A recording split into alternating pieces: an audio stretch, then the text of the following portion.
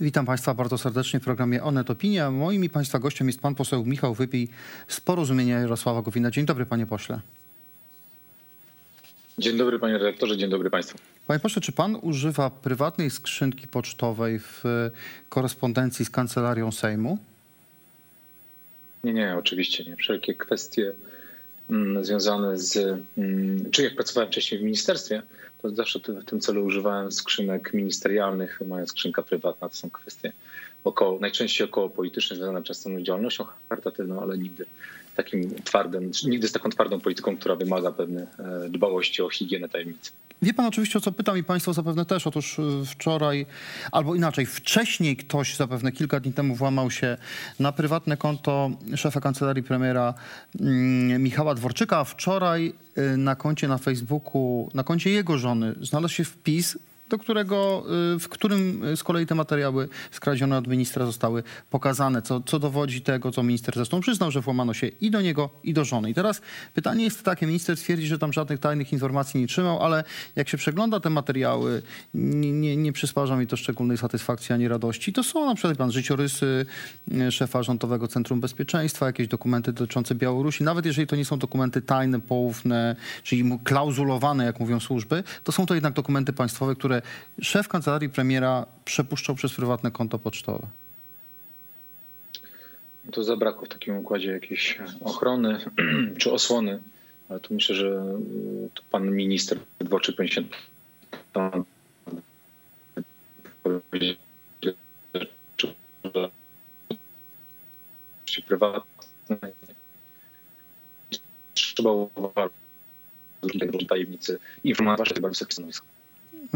Wie pan co, ale pan mówi o ochronie, ale to jest też kwestia jakiejś odpowiedzialności polityka tak ważnego jak minister, szef kancelarii premiera, czy jakieś rzeczy kieruje na prywatne konto, czy nie. I żadne służby, jeżeli on chce to zrobić, żadne służby mu tego nie zakażą, prawda?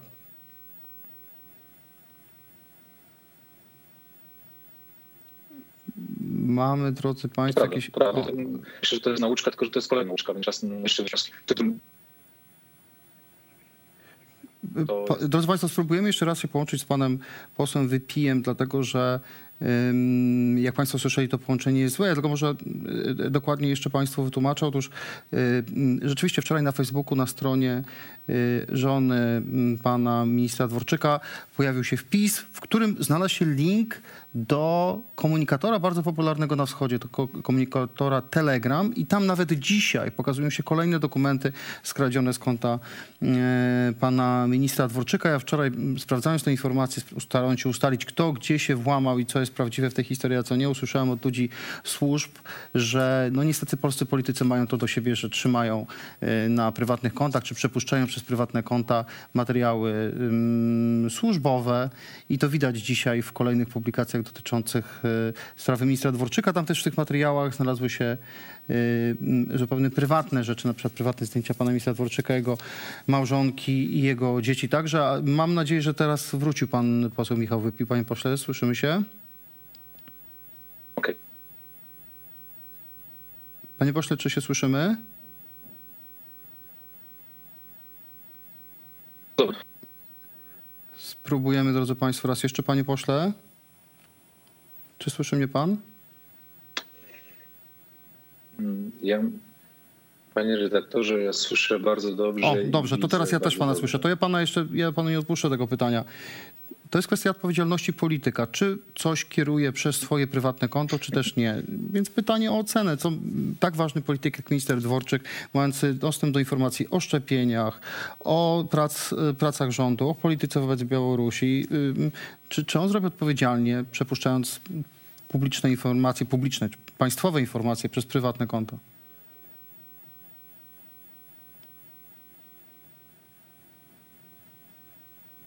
Panie pośle. No, minister Dworczyk znalazł, więc myślę, że czas najwyższy wyciąć.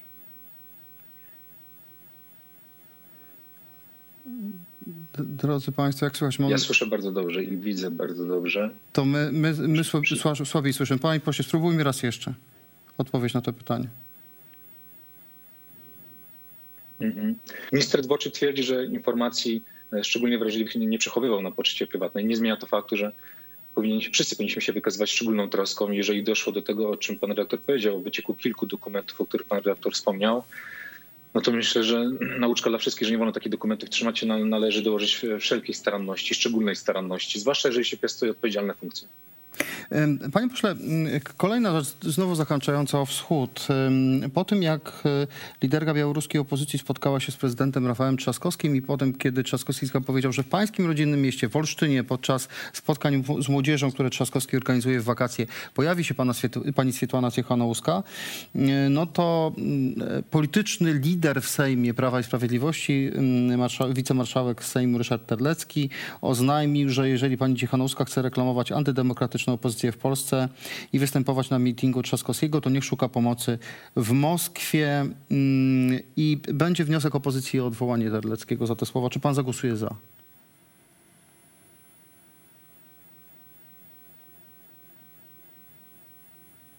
Znaczy, mam nadzieję, że nie dojdzie do takiego głosowania. Ten PiS jest szkodliwy przede wszystkim z punktu widzenia interesu Polski. Także żałuję bardzo, że tę interpretację. Mam nadzieję, że takiego głosowania nie dojdzie. Chciałbym brać w nim udziału, bo wcześniej pan marszałek po męsku i honorowo zrezygnuje z funkcji. Ale jeżeli honorowo nie zrezygnuje z funkcji, bo zapowiedział, że już honorowo z funkcji rezygnować nie zamierza i dojdzie do takiego głosowania, to przed panem stanie taka alternatywa. Popieram Terleckiego, chcę, żeby został, albo głosuję za jego odwołaniem. Pytam też dlatego, że pan jest wskazywany przez posłów PiS-u jako jeden z tych polityków Porozumienia, który może zagłosować razem z opozycją za odwołaniem Terleckiego. No, przede wszystkim będziemy na ten temat rozmawiać wspólnie z koleżankami i kolegami z Porozumienia i kolegialnie zespołowo podejmiemy decyzję.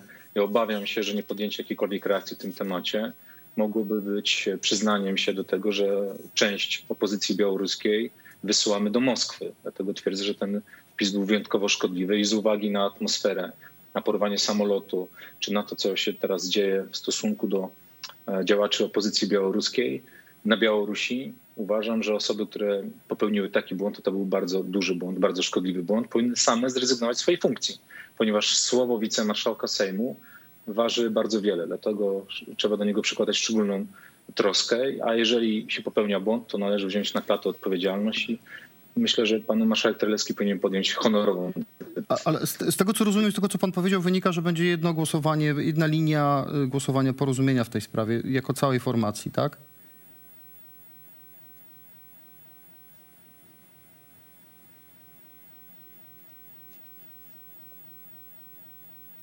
Panie pośle, słyszy mnie pan? Nie rozmawialiśmy jeszcze na ten temat. Dopiero się spotykamy za kilka parlamentarzystów. Będziemy na ten temat dyskutować. Panie pośle, jeszcze jedna kwestia dotycząca podziałów politycznych między Prawem a Sprawiedliwością a Porozumieniem. Jak to jest? Lidia Staroń, pani senator, była zresztą z Olsztyna, też z pana okręgu wyborczego, była namawiana przez was, także przez pana osobiście, żeby kandydowała na Rzecznika Praw Obywatelskich. Zjednoczona Prawica ma od dłuższego czasu kłopot z wybraniem następcy Adama Bodnara i kiedy Staroń się zgodziła, to wy jako Porozumienie powiedzieliście, że w sumie wy jej nie popieracie i razem z opozycją wystawiacie profesora Marcina Wiącka. O co w tym wszystkim chodzi? Czyli po pierwsze, nikt z nas nie namawiał pani senator Lidii Staroń.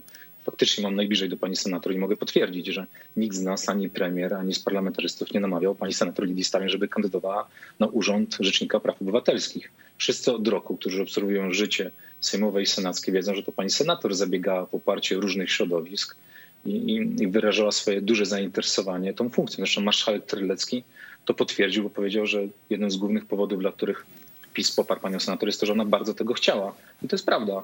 Więc nikt z nas nigdy nie namawiał. Ja osobiście optowałem za takim rozwiązaniem już w lutym, bo wskazywałem wyraźnie, że to właśnie głosowania pani senator, czyli brak tego jednego głosu pani senator, zdecydowały o tym wtedy, że Piotr Wawrzyk nie został rzecznikiem i spodziewałem się też, że pani senator nie zagłosuje za Bartłomiejem Wróblewskim i się nie pomyliłem. I tego jednego głosu zabrakło panu posłowi Lubelskiemu, co jednoznacznie wskazuje, że pani senator bardzo chciała tej funkcji. Ja tego nie oceniam. Uważałem, że także swoim życiem udowodniła, że jest w stanie walczyć o sprawy ludzi. Ja to bardzo szanuję, ja to bardzo cenię, ale każdą tego typu kandydaturę mamy w zwyczaju omawiać na zarządzie.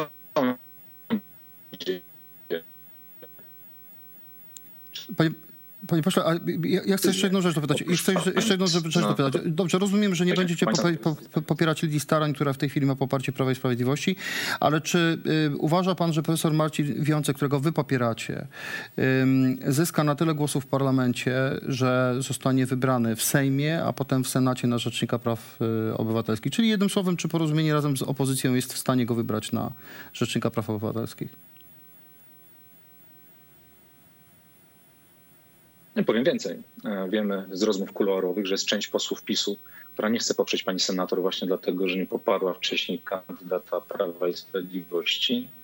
I podobna grupa posłów PiS-u mówi bardzo wyraźnie o tym, że dużym szacunkiem darzy pana profesora Wiącka, tym samym rozważa zagłosowanie na niego i może się okaże, że dojdzie do większej zgody i ta ilość głosów w Sejmie wystarczy, a w Senacie jestem także pewien, że wystarczy do tego, żeby pan profesor został Rzecznikiem Praw Obywatelskich. Na dzisiaj wydaje się najlepszym kandydatem do tego, żeby objąć tą funkcję. Panie pośle, jak to się stało, że wy jako Porozumienie rozmawialiście z Pawłem Kukizem o współpracy? Zresztą Jarosław Gowin zna się z Kukizem od lat, jeszcze z czasów, kiedy był w Platformie. I rozmawialiście, w marcu nawet były wypowiedzi, że będzie jakaś umowa sformalizowana o współpracy i nagle się okazuje, że umowę o współpracy Kukiz co prawda podpisuje, ale z Prawem i Sprawiedliwością i tak naprawdę jest to projekt, który jest wymierzony w Porozumienie, bo jeżeli posłowie Kukiza dołączą, no to jest takie oczekiwanie Prawa i Sprawiedliwości, że znaczenie Jarosława Gowina i Porozumienia w tej koalicji po prostu znacznie spadnie. Czy Paweł Kukiz faktycznie w ostatniej chwili zrezygnował z podpisania umowy? Między innymi także dlatego, że przyjaciele nie potrzebują umowy. To są postulaty, które nas łączą. Powiem więcej, jest część członków Porozumienia, która wcześniej działała w ruchu Kukiz, tak samo jak jest część członków jeszcze Polski Razem, która także była parlamentarzystami wybranymi z listy Kukiz 15. Także to jakby nie było... Panie pośle, ale spójrzmy realnie. Jest tak. Ilu jest w tej chwili posłów Porozumienia? W sumie 13. Jeżeli, jak wierzą w to politycy PiS-u, uda się z Porozumienia wyprowadzić jeszcze parę osób, a sam pan obserwuje dobrze, że takie próby są podejmowane, to razem z posłami Kukiza można zbudować jakąś większość, w której Jarosław Gowin po prostu nie będzie potrzebny i ta jego narowistość, te jego fochy, niepopieranie niektórych pomysłów rządowych po prostu przestaną mieć dla Jarosława Kaczyńskiego znaczenie, bo będzie miał inną większość.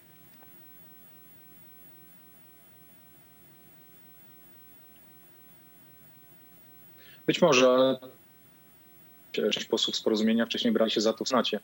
I myślę, że wyjdzie to z podobnym skutkiem. Nie wierzę w to, że koleżanki, czy ktokolwiek z koleżanek czy kolegów zgodzą się za cenne stanowiska przejść do innej partii, by budować zupełnie nową większość. Albo inaczej, by doprowadzić do destabilizacji Zjednoczonego, by było w pandemii, powinien skupić się na czymś zupełnie innym niż szukanie nowej większości. Wydaje mi się, że takie działanie jest co najmniej niepoważne.